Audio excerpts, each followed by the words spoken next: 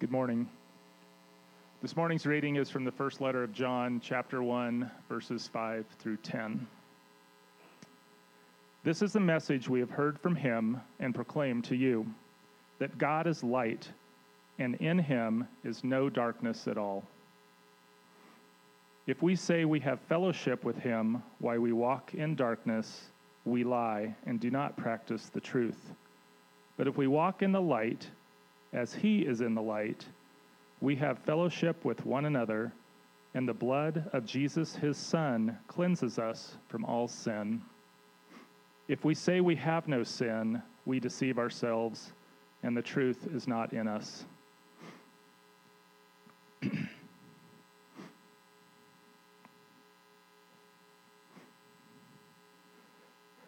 If we confess our sins, he is faithful and just to forgive us our sins and to cleanse us from all unrighteousness. If we say we have not sinned, we make him a liar, and his word is not in us. This is the word of the Lord.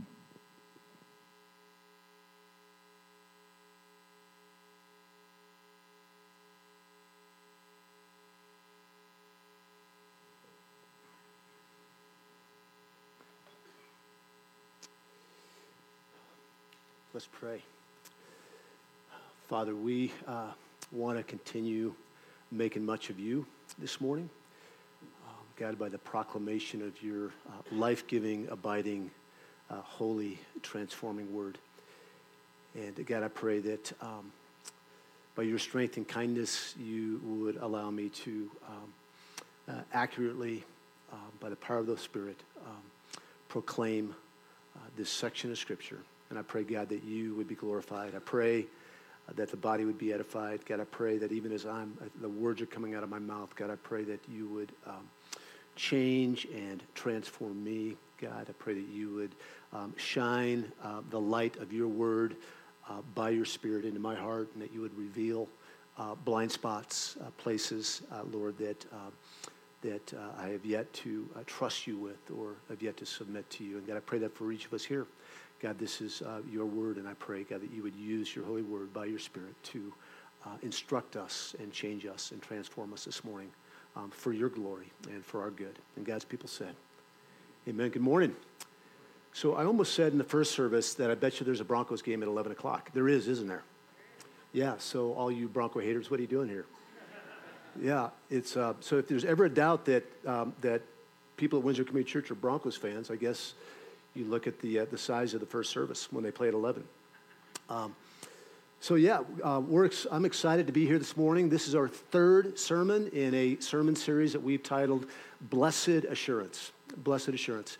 And the first Sunday 2 weeks ago, we gave an overview and an introduction to this book on Blessed Assurance. And then last week, we taught through verses 1 through 4, chapter 1. And this book, the reason that we titled this sermon series Blessed Assurance, as we understand, as we have studied this and try to understand John's heart for writing this, is that he desires for the church to experience blessed, joyful confidence and assurance of who God is and who we are in Christ. He wants you to have confidence, if you know Jesus, that you are his and he is yours. I mentioned the last 2 weeks that everybody falls into one of four categories at different times in their life, or has at different times in their life, that you're either an assured believer, you are a doubting believer. At times our doubt ebbs and flows because of trials in our life, because of just wrong thinking, bad teaching. So assured believer, doubting believer, false believer. Jesus spoke to that in Matthew chapter 7. And then conscious unbeliever. So we all fall into one of those four categories, and just ask you to keep that at the forefront of your mind as we teach through this. Last week we talked about the narrative, the arc of the narrative of Scripture is fellowship with God. It's relationship. It's communion with God. We were created for that. We were made in God's image, in his likeness, for a relationship with the triune God. It is the storyline of the Bible from the first page until the last page. And the Lord created us for that, and he desires that for us. John calls this fellowship. This relationship, he calls it fellowship. And we learned last week, too, that joy is found in fellowship with God. And that joy, if we could say that fellowship is the root, we can say that joy is the fruit. That fellowship is the fountainhead in which joy flows from. So fellowship is the root, joy is the fruit. Today, we're going to talk about walking in the light. Walking in the light. And I've been afraid of dark for my childhood and maybe my early adult life. But I remember as a child going into my bedroom at night before bed and looking under the bed, looking in the closet for fear of what might be there at night. I didn't do that in the daytime. I did that at night. Most crimes, correct me, Pat, if I'm wrong, that most crimes, robbery and thievery happen either when people are gone or when it's dark, when it's night. Thank you. I got one of those from my friend back there who knows better than the rest of you. That's why I asked him. Right, Pat? Okay. The dark hides things. Things can hide in the dark. Things like dust can be hidden in the dark. My wife was telling my wife who has cleaned houses most of her the last 15 years, she tells me that she can dust the top of a dresser or a countertop when the curtains are closed, and then she can open the curtains, and there's the dust. It didn't really go away. And so dust can be seen in the light. Another thing that Nancy was sharing with me that I really was just edified by, and I'll share it with you as well. I know I share Nancy stuff, but she's my greatest encourager. She's my greatest mentor, my greatest spiritual advisor, my greatest pastor. She's could she be a pastor? My pastor as a woman? We don't have women pastors here. You're not my pastor, honey, but you're my friend and mentor. I love you. My wife, I'll stop right there. But she says that when she's cleaning houses and she sees that dust that shows up in the light, she actually prays, God, would you show me? Would you show me anything that is hidden in me? Would you shine your light on me to expose the darkness of my heart, the sin in my heart? And I said, honey, I can help you with that. No, I don't say that. But this morning, I was up at 3:30 in the morning, and I go into the bathroom, and I flip on the light, and there was something there that wasn't there in the daylight the day before. You know what it was? It's a bloody moth. I mean, where do moths come from this time of year? But light exposes moths that you can't see in the daytime. Crickets are part of that as well. Nothing healthy grows in the dark. Flowers don't grow in the dark. Trees, fruits, vegetables, the kind of things that you want to grow require sunshine. Now, somebody came to me last service afterwards. There's always got to be somebody. And they said, well, I like mushrooms, and they grow in the dark. But then as we were talking, we go, but they got to have compost around them to grow, and the compost needs light to grow. So you wouldn't have mushrooms if it wasn't for light either. The things that grow in dark are mold spores and fungi and moss. The kind of growth you don't want is what you will find in secret, shady, dark places. Darkness is dangerous. Anything in your life that you are trying to keep a secret that is hidden in the dark is holding you back and will eventually bring you harm. It's walking in the darkness that has the potential to harm your fellowship with God and result in a complete loss of joy for a season. So I want to ask you this morning, brothers and sisters, are you walking in the light? Are you walking in the light today? Are you walking in the light this week? Are you walking in the light in this season of life? And we're going to talk about what that actually means. And to answer that question, how would you know? How do you know if you're walking in the light? And this is an important question because it's walking in this light that we will actually experience the complete and fullness of joy that John talks about, and that comes from fellowship as the root. So in order to answer this question, in order to take a look at this, the starting point where we've got to start with to understand fellowship with the Father and His Son, Jesus Christ, the starting point for coming into that joyful fellowship with the Father and His Son, Jesus Christ, is to first understand and acknowledge the truth of the character or nature of God. We've got to start there. And John starts there. In verse 5, he says, "This is the message that we've heard from Him, Jesus, and we proclaim to you, believer, that God is light, and in Him, God, is no darkness at all." We must understand the nature of God. John reminds us, his readers, that the starting point and the path forward for joyful fellowship with God is understanding His character. God is light. God is light, and in Him and around Him, if I could add that, is no darkness, only purity or spotlessness. Nothing evil, nothing sinful can be in God or around God. The Bible calls this holiness, that God is holy. And when we say God is holy, we're saying that He is pure or sinless or upright. We're also saying that He is set apart. He is unique from all things created. In His holiness, or in His light, if you will, there can be no darkness. He is perfect and pure in every way, and therefore cannot tolerate anything impure or unclean to approach Him. All analogies of God's holiness fall short. But the best analogy I think that we have is the sun, actually. The best analogy we have for God's holiness is comparing His holiness to the sun. You could say the sun is holy. It's set apart. You could say that the sun is like God in that it gives, without light, there is no life.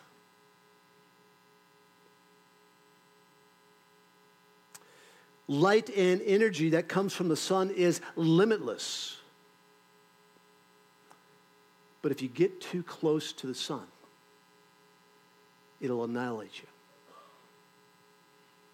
And that is the same with God. If you get too close to God, like Moses at the burning bush, and you're not clothed, spoiler alert, in Christ's righteousness, you will be annihilated.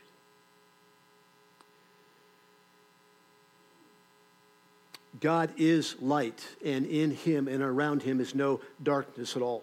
Light and darkness cannot coexist. Because God is holy and pure and sinless and upright, He can have nothing to do with anything unrighteous, sinful, or impure. Let's just go back to the garden just for a minute, just to test this. That God created Adam and Eve in His likeness, in His image. He called it good. They were sinless at the moment of creation. He walked in fellowship with them, joyful fellowship in the cool of the garden. And they chose for a moment to walk in darkness rather than walk in the light, and they were forever separated from joyful fellowship with their Creator. And that became the fate for all of humanity.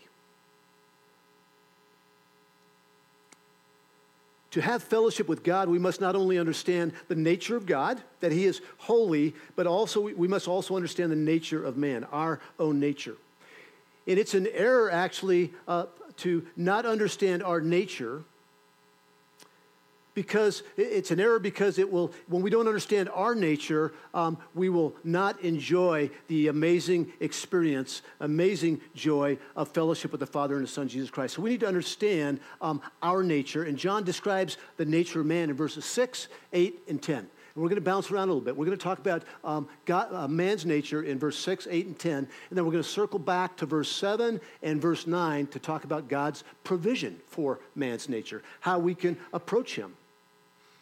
And my prayer is that these passages, as you reflect upon God's nature and your nature and what He did to solve the problem, would cause you to leave today in awe of our Lord and Savior, Jesus Christ. Verse 6, if we say we have fellowship with Him, while we walk in the darkness, we lie and we do not practice the truth. If you remember why John is writing this, is that there is a fellowship in Ephesus. and that there were some members that left that fellowship, including some leaders. And these leaders that have left the fellowship are propagating heresy. They're lying. And there's a word that Martin Lloyd-Jones calls these people who left, and he calls them secessionists, S-E-S-S. And I might use that word, I might not, but what that means is it's somebody that has left a membership, that has been a part of a family, been part of a church, and they left. They're called secessionists, not cessationists, but secessionists. So apparently these people who left, these secessionists, claimed that they could be in fellowship with the Father and His Son, Jesus Christ, while at the same time walking in darkness. And the reason that we know that is in verse 6, John says, if we say, or if we claim, apparently these people were claiming that they could have fellowship with God while they walked in darkness. And John says that they can't. They lie and they don't practice the truth. It's impossible to be in fellowship with the Father while walking in darkness. Walking in darkness is opposed to practicing the truth. And both of these are directional in nature. Directional in nature. Walking in the darkness and practicing the truth. It's not a one and done kind of deal. So whoever is in fellowship with the Father and His Son, Jesus Christ, will not walk in darkness. Let's just be reminded what fellowship is. Fellowship is a state of being connected and sharing a common direction and common interests. Think of two people walking down the road, arm in arm, with the same mind, same heart, same desires, same nature. Jesus says this in John chapter 8, verse 12. Jesus spoke to them saying, I am the light of the world. Whoever follows me will not walk in darkness, but will have the light of life.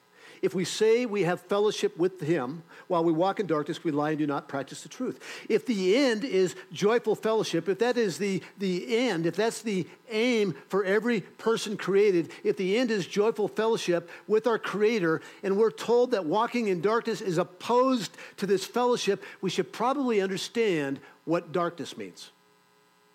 Think? Lest we get confused, lest we maybe fall into false condemnation. Darkness in and by itself does not mean sin. It's actually a realm. It is a kingdom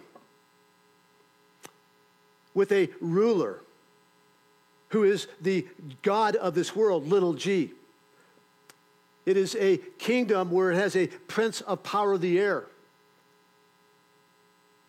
Darkness is a realm that Paul said that we need to wrestle with. It's Satan's kingdom. And Paul says this in Ephesians 5. Paul calls those who walk in darkness, he calls them sons of disobedience. And then he goes on to say this in chapter 5, verses 7 through 11. Therefore, do not become partakers with them, the sons of disobedience. For at one time you were darkness, but now you are light in the Lord. So walk as children of light. You were darkness, now you are our light. Verse 9, for the fruit of light is found in all that is good and right and true. Verse 10, and try to discern what is pleasing to the Lord. So here, just very simply, if you want to know whether you are walking in darkness or walking in light, one question to ask, just a short question is, do I desire to please God? Do I desire to please the Lord? So Ephesians 5 describes darkness in the life of disobedience, sons of disobedience. And light, as I just said, is trying to discern what is pleasing to the Lord. It's actually on your mind. You actually think about it. God, how can I please you and glorify you in this relationship? How can I please you and glorify you in this sermon? How can I glorify you in the midst of this particular conflict or this trial? The idea of walking in the light is that there is a desire to please the Lord. Let me say this. You've heard me say it 100 times before. It's not about perfection. It's about direction. Is there a direction in your life where you have increasing desires to honor and glorify the Lord? And if there's not, talk to the Lord about it. What this actually means to walk in the light and have desires to please the Lord is ultimately loving God and loving other people.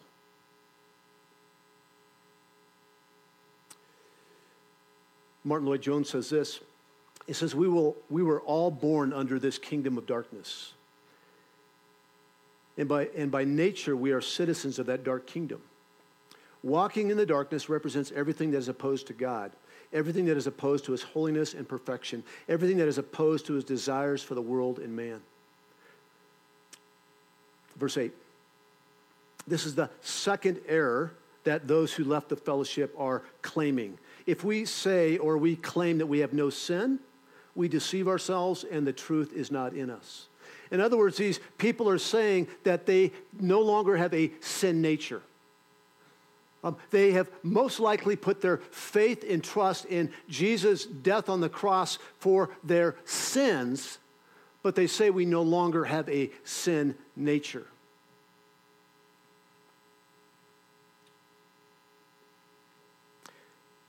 So when he says, if we say we have no sin, he's not making a reference to the act of sinning, but the very sin nature that produces the act of sin. These are people who say that once you become a Christian, you're delivered from your sin nature. There's no longer any sin in us. When we do something wrong, it's not me who sinned.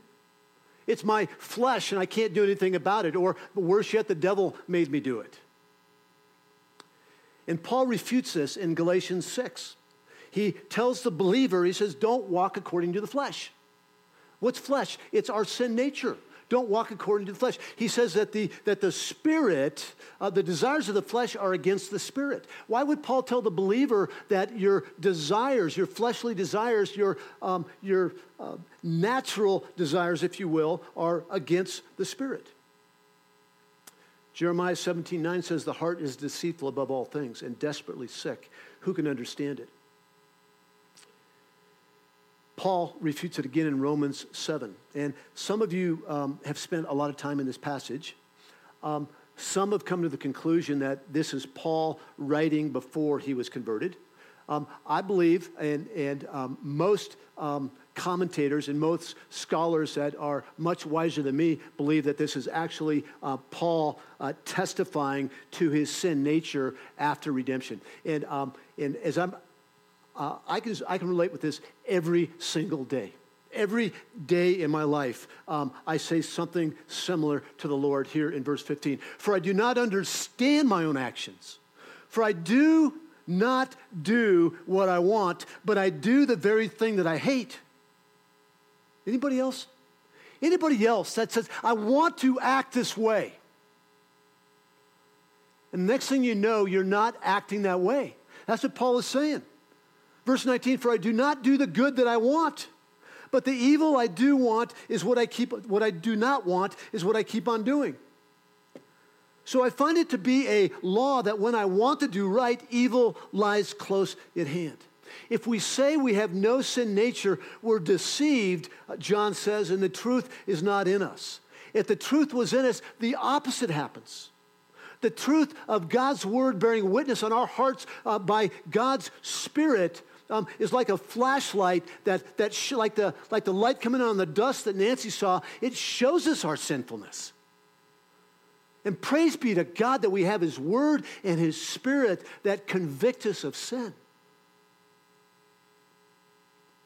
Somebody came up to me after one of the services last week and says, she says, a good sermon. She says, I don't like it. She wasn't correcting me. She was, I think, agreeing with me. I'm pretty sure. I need to email her and ask her. But she says, I don't like it when people say that believers are sinners. She says, I think it's better to say that we are sinners, we're saints who sin. And I go, yeah, I think you're right, actually. Because the way that God sees us, clothed in Christ's righteousness, is that He sees us as holy and acceptable because of the great exchange. 2 Corinthians, for our sake, He who knew no sin became our sin so that we might become what? The righteousness of God. So it is good to say that we are not sinners, but we are saints who sin, but it is wrong to say that we don't still have a sin nature that we will one day be delivered from. And the third error that these cessationists made, they said this. They said that they claimed that they have not sinned. John says, verse 10, if we say we have not sinned, we make him, God, a liar, and the word is not in us. To sin wasn't even originally a religious word. To sin in Hebrew means to fail or miss the mark or miss the goal. The cessationists are not only claiming that they don't have a sin nature anymore, they're saying that they're not even aware of any sin in their life. So they're either not conscious of their sin or they dismiss it because they've already forgotten it or they don't take it seriously, one of those. It's one thing not to have any guilt or condemnation in our sinning, but it's quite another to say we don't sin. I think one of the ways that we dismiss our sin today in the church, I know I've done this, you've probably done this, is to say something like, well, everybody's human. Yeah, I sin, but everybody's human, or all in all, I'm not as bad as such and such, or I'm not as bad as I could be. That's for sure. So John is telling us that if we don't realize that we sin, and we don't repent from sinning, and we don't know that our sin grieves God when we sin, then we're calling God a liar. So now John has reminded us that all who are children of light should not walk in darkness. All who are children of light still have a sin nature, and we still sin, even while we're walking in the light. So even though Jesus secured our fellowship, it was him who secured it, that if you know Jesus Christ, if he is in you and you are in him, you are forever secure. Forever secure. There's nothing you can do that is bad enough for him to cut that cord. So even though Jesus secured yours and my fellowship or a relationship with himself, we have a part in that fellowship. I know that works the way in my marriage anyways. Like it takes two to have fellowship. My wife has a role, a greater role, and I have a role. And here's our twofold role, and we can see it in verses 7 and 9. My end of the fellowship is loving God and loving people, walking in the light. And number 2 is that when I stumble in the light, not in the dark, walking in the light with desires to please God, to love God and love people, when I stumble, when I fail, when I miss the mark, the other way that I have fellowship with the Father and His Son, Jesus Christ, is to confess my sin, is to agree with God that I sinned. Let's look at walking in the light. Again, walking in the light is simply and profoundly desiring to love God and love people. Verse 7, if we walk in the light as he is in the light, we have fellowship with one another, and the blood of Jesus, his Son, cleanses us from all sin. Walking in the light doesn't mean we don't sin. And it doesn't mean that when we sin, our fellowship with the Lord has come to a grinding halt. I'll talk about this in a minute. Okay. Thank you, Lord. Just having a little conversation here. It does affect our relationship, though. When I sin, positionally, I'm always the Father's. He's mine. I'm his. It's the same with the marriage. I wear this ring as a reminder of me being Nancy's and Nancy being mine. It's worked for 39 years. I praise God for that, because it's all God's grace. But there are times, believe it or not, when our relationship gets upside down. Where I sin against her, she sins against me. We don't confess our sins to one another. We don't forgive one another. And even though positionally I'm hers and she's mine, our relationship, our intimacy, our fellowship is harmed. And it works the same way with the Lord. When we walk in the light, we become more aware of our sin. Light exposes the hidden things of the darkness. Light does that. It reveals things that we're not even conscious of. Walking in the light is a desire to please God. I can't say it enough. And when we desire to please or love God, we are more aware of our failures to love Him.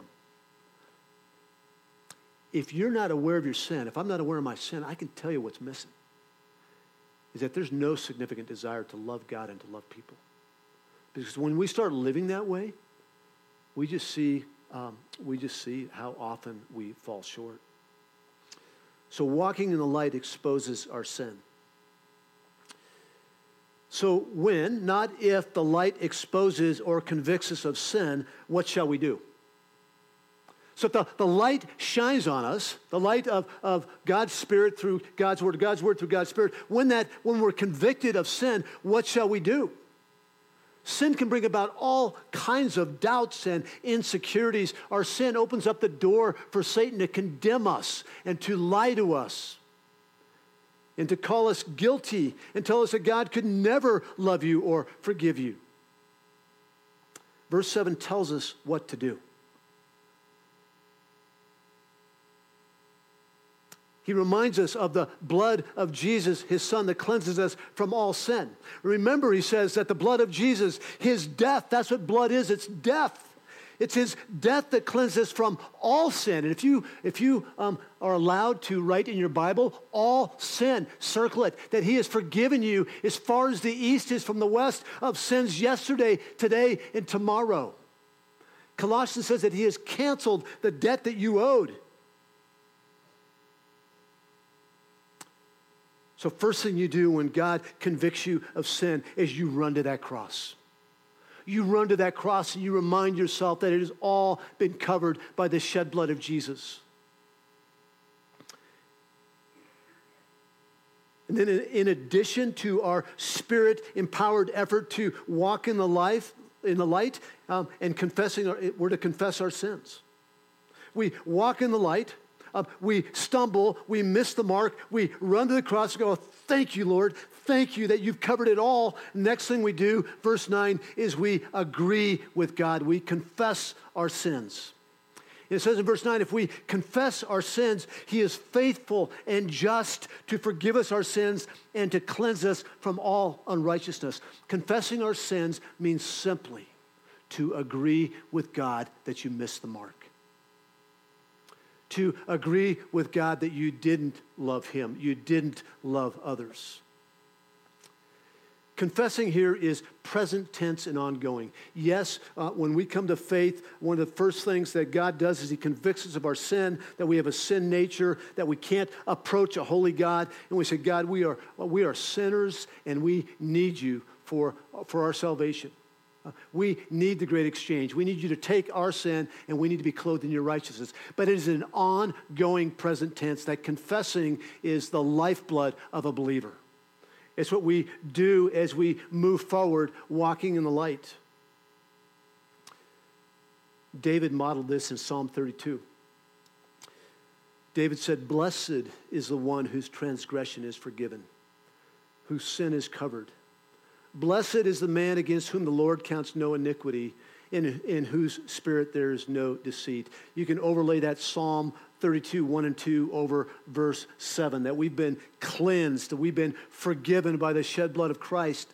And then verses 3 through 5 in Psalm 32, for when I kept silent, when I didn't confess my sins, my bones wasted away through my groaning all day long. For day and night your hand was heavy upon me. My strength was dried up as by the heat of summer. If you are lacking joy in your relationship with Jesus Christ, the first thing to do is say, God, shine the light of your word through your spirit on my heart and show me if there is any evil way in me. You see, he has wired us so that we cannot live joyful lives. We cannot enjoy fellowship with him when there's hidden, unconfessed sin in our heart. And he is waiting there. He's waiting there daily And he's waiting for you to come again. And come and confess, Daddy, I did it again. And let him help you up. Pat you on the bottom. And say, let me help you do it again. But we confess our sins. Verse 5, I acknowledge my sin to you, David says. And I did not cover up my iniquity. I said, I will confess my transgression to the Lord, and you forgave the iniquity of my sin. And John says this in verse 9, when we do this, when we confess our sin that way, he says, he is faithful and just to forgive us our sins and to cleanse us from all unrighteousness. This isn't a scenario like I grew up in, where every time that you sin, you've got to go into the confessional, slide back the thing, and confess your sin and put Jesus back on the cross. He has forgiven all sins once and for all. So John says if we confess our sins, he's faithful and just to forgive us our sins. He is faithful first. What he's saying here is remember the cross. Look back at verse 7 and reminded that he has already forgiven you. And he is faithful to that promise. Second, he is just. God is a God of justice. Do you have like a 3-year-old that needs to confess something, Josh? Okay. He is just. God is a God of justice. He must punish all sin. He is faithful to his promise to forgive those who put faith in his sacrifice, his death on the cross. And he is a God of justice. He is just because he must punish all sin. And he exercised this justice by sacrificing Jesus for our sins for your sake. You and I for our sake, he who knew no sin became our sin, so that we might become the righteousness of Christ.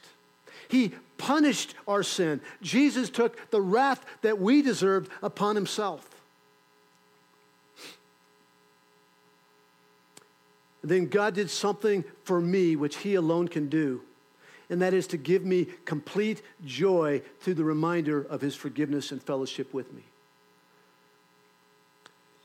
So brothers and sisters, this book of 1 John that we're just getting warmed up in is to give you blessed assurance.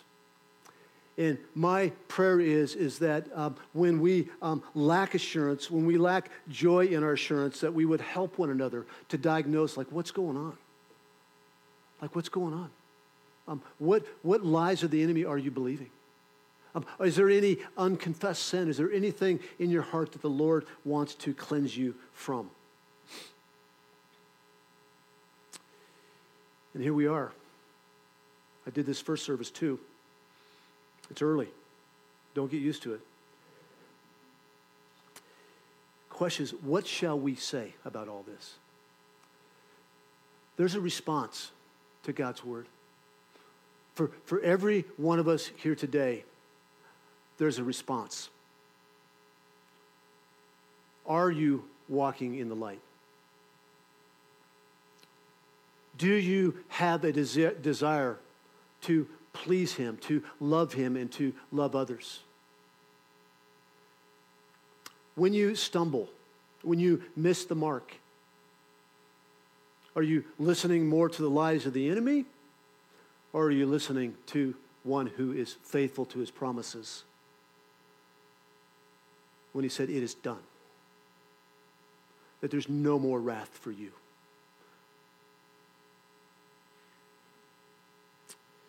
You see, it's walking in his light that we experience the fullness of joy and fellowship with the Father and his Son, Jesus Christ. And make no mistake, God calls us to be holy as he is holy, but we're never going to be purely holy until we're in heaven. So right now, standing on his word, being empowered by the Holy Spirit, it's about direction, not perfection. And one day we'll be perfect. One day there'll be no more sin. There'll be no more death. There'll be no more suffering. And today we get to celebrate this glorious truth with communion.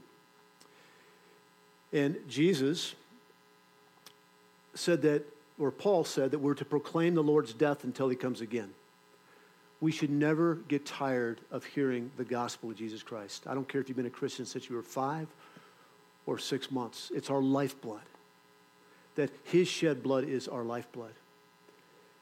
So we're going to proclaim the Lord's death until he comes. And in 1 Corinthians chapter 11, Paul says this, speaking of the communion table. He says, whoever therefore eats the bread or drinks the cup of the Lord in an unworthy manner will be guilty concerning the body and blood of the Lord. I've stayed away from this passage in introducing communion, and I probably need to seek forgiveness for that. Because I come from a background that is so works-oriented that until I understood it, I didn't even want to go anywhere near there. What he's not saying here is that you can't take the elements. You can't participate in fellowship with him. Let me back up. What he's not saying is that he's cut the cord. You need to repent, you need to confess so that you can be back in the fellowship with him. What he's saying is that when we come up and remember Jesus' broken body and shed blood for the remission of our sins, if we come to that table without asking God to examine us, it's an offense to the gospel. Let me read what it says. Verse 28, let a person examine himself then, and so eat of the bread and drink of the cup. For anyone who eats and drinks without discerning the body eats and drinks judgment on himself. And so can I just encourage you all to ponder the Lord's words here in 1 John 5 through 10. And allow him to search your heart. Allow him to ask God, is there any dust in my heart that is keeping me from joyful fellowship with you? And God, if there is, would you show that to me? Because I want to be in a right relationship with you. I want to experience the fullness of joy that you created me for. But at the same time, remember that there is now no condemnation for those who are in Christ Jesus. And sometimes when we hang on to that truth, that now there is no condemnation, we don't allow the Spirit of God to convict us.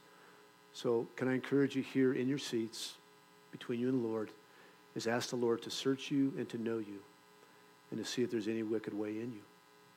Confess it to him, know it's already forgiven, and freely come up and celebrate and remember his shed blood and his broken body on the cross for you and I.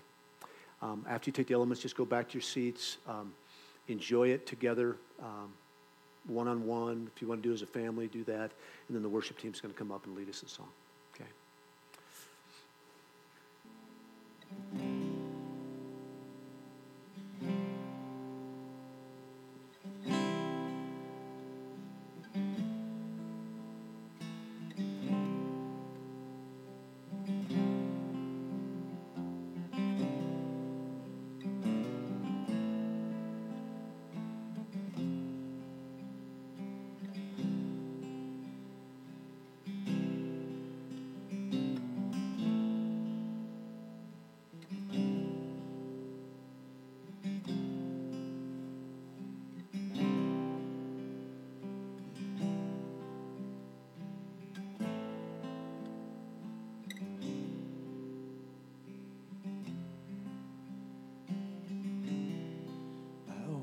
Was lost in darkest night, yet thought I knew the way, the sin that promised joy and light